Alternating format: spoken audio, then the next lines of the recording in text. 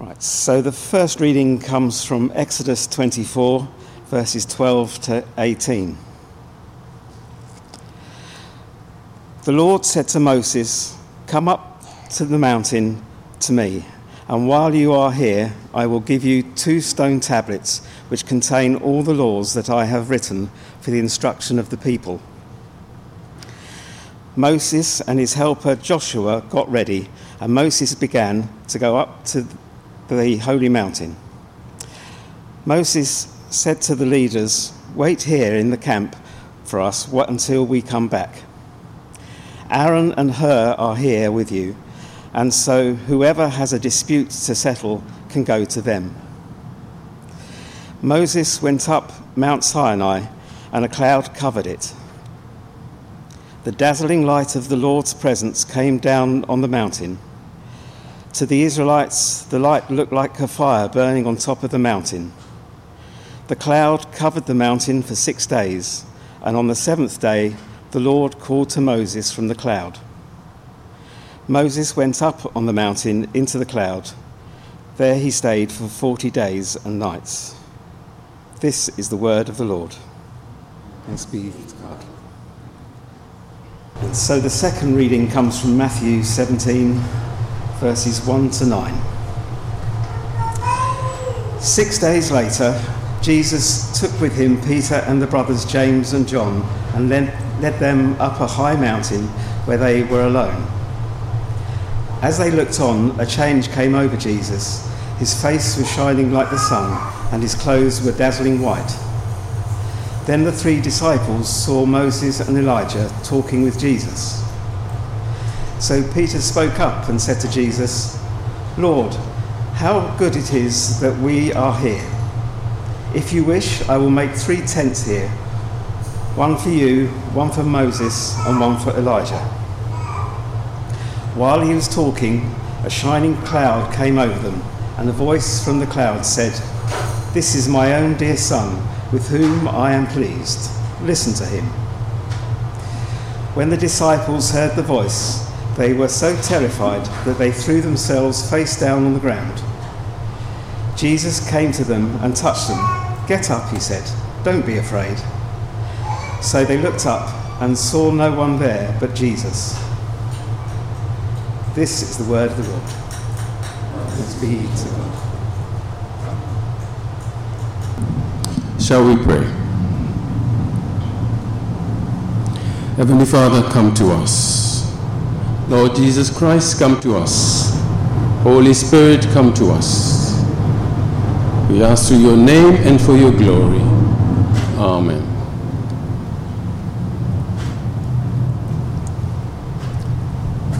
Today we got readings, both readings that touch on God's glory. God's glory. And what is God's glory if you think about it? What does the word glory of God mean to you? Well, from the scriptures, one of the impressions we get about the glory is that the glory of God is one of the ways he appears to people. The glory of the Lord is a manifestation, a sign of his presence. However, when God appears to his people, their situation often affects what they see and how they respond. And the appearance may seem different depending on how God chooses to reveal himself. The Bible tells us we can never see God as he is, face to face. The image on the screen on the slide is the transfiguration and the disciples who had been taken up the mountain by Jesus. The Bible says we can never see God face to face. Ever since the fall into sin in the Garden of Eden, that's just the way it is. 1 Timothy 6:15-17 describes God as the one who alone is immortal and who lives in unapproachable light, whom no one has seen or can see. In Exodus 33:20, God said, "You cannot see my face, for no one may see me and live." In Scripture, when God is revealed, usually there is a purpose. When His glory is revealed, there is a purpose behind it.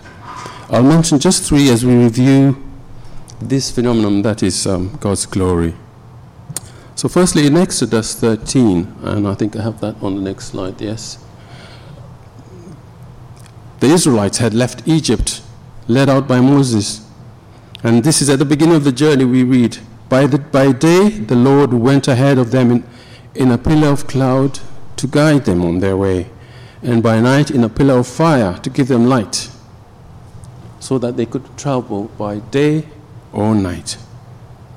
Neither the pillar of cloud nor by day nor the pillar of fire by night left its place in front of the people. The pillars were a manifestation of the presence of the Lord. In fact, it is referred often in tradition as the Shekinah glory. You may have heard of that term, the Shekinah glory. The word Shekinah doesn't appear in the Bible. It's just Jewish rabbis very early on coined the expression from a Hebrew word that literally means He caused to dwell. He appeared. He caused to dwell. It signified that this was a divine visitation of the presence or dwelling of the Lord. It has its first appearance here as the Israelites set out in their escape from Egypt. God used it to lead them for 40 years. And so regarding God's purposes here, we see, firstly, sometimes God reveals His glory to give direction. The glory appears in order for us to receive direction. In the wilderness, after the Exodus, God directed and guided His people. He spoke not only by the glory, but He also spoke directly to Moses on their behalf. He also gave them a personal escort in the angel of the Lord. But He was also present Himself in the form of a glory as a visible pillar. The second purpose we can see from that is sometimes God reveals His glory to give protection. And in the lower reference there, Exodus 13:19, the angel of God who had been traveling in front of Israel's army withdrew and went behind them. And the pillar also moved from the front and stood behind them, coming between the armies of Egypt and Israel. Throughout the night, the cloud brought darkness to one side and light to the other side, so neither went near the other all night long.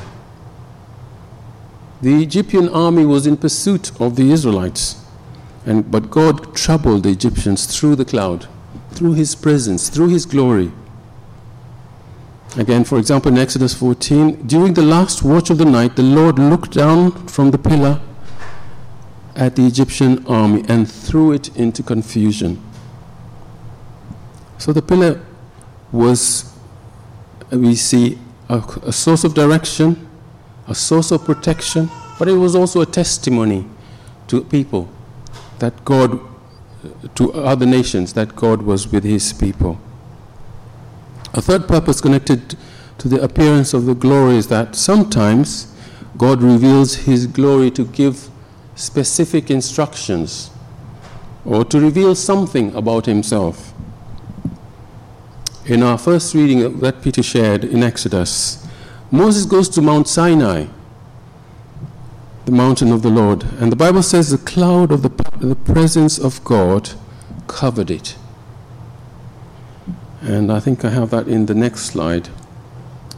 Yes, verse X. When Moses went up the mountain, the cloud covered it. The glory of the Lord settled. For 6 days a cloud covered the mountain. On the 7th day Moses entered it. To the Israelites, the glory of the Lord looked like a consuming fire on top of the mountain. God calls Moses up the mountain so he can receive God's commandments on behalf of the people. Exodus 20:18 says, God descended on the mountain in fire and billowing smoke. The mountain shook, lightning flashed, and thunder boomed. The sound of a trumpet grew louder and louder, and the Israelites were terrified. It's not surprising Moses says, I am trembling with fear. And remarkably, verse 17 says, to the Israelites, it looked like a consuming fire. The God we serve is an awesome God.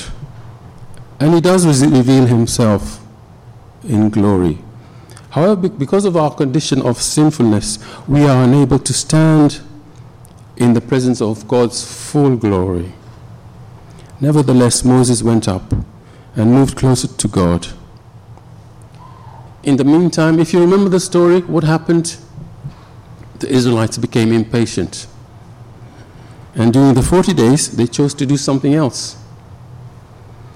They put pressure on Aaron, the high priest, and as a suitable substitute for God, they made a golden calf. And they worshipped it as an idol. Unsurprisingly, God was not pleased, since the people had moved away. And so a lesson here is, even when God reveals himself, there's no guarantee that people will not rebel against him in their free will. Today you might say we don't see the glory of God as dramatically as Moses and the Israelites did. They saw it day by day, night by night. But we do see the glory of God, don't we? We don't see it in full glory because of the separation, because of our condition. Ever since the fall, the separation of man from God has existed. However, because of what Christ has done, the separation of sin has been redeemed by Jesus Christ.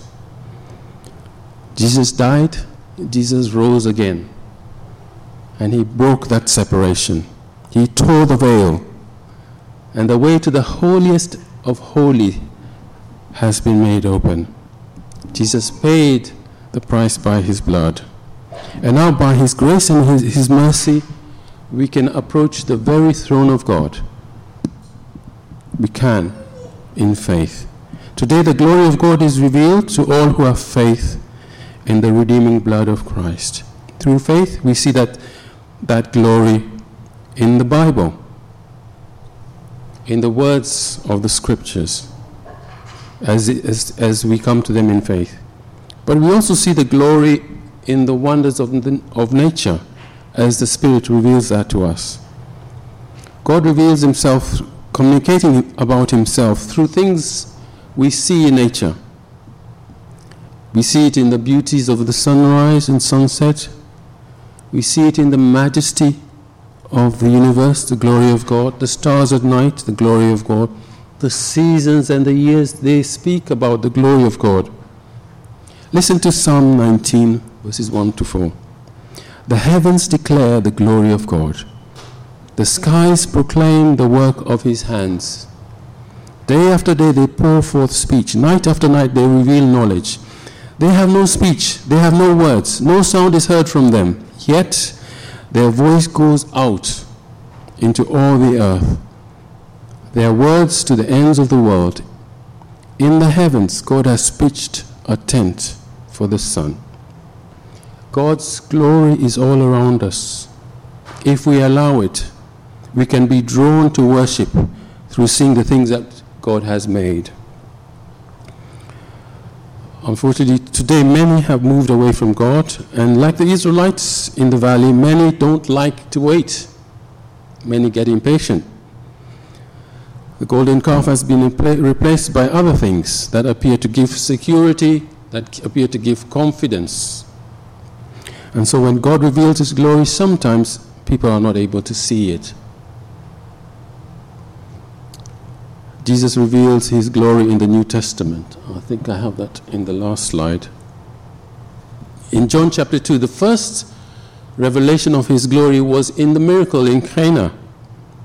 Right at the beginning, at the beginning of his ministry, he performed the miracle of changing water to wine. And verse 11 says, what Jesus did here in Cana in Galilee was the first of the signs through which he revealed his glory, and his disciples believed in him. And Jesus, ever since that first work, has continued to work. And he is working still now. And as he does, he reveals his glory. For those who have faith, we can see that still. And in our gospel reading, there is yet another occasion when the awesome glory of God is revealed. Peter, James, and John experienced it.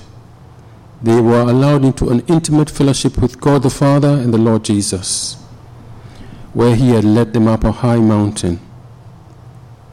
Verse 9 says, as he was praying, the appearance of his face changed, and his clothes became as bright as a flash of lightning. But as I said in the beginning, sometimes when God's glory appears, our condition or our situation affects what we see and how we respond.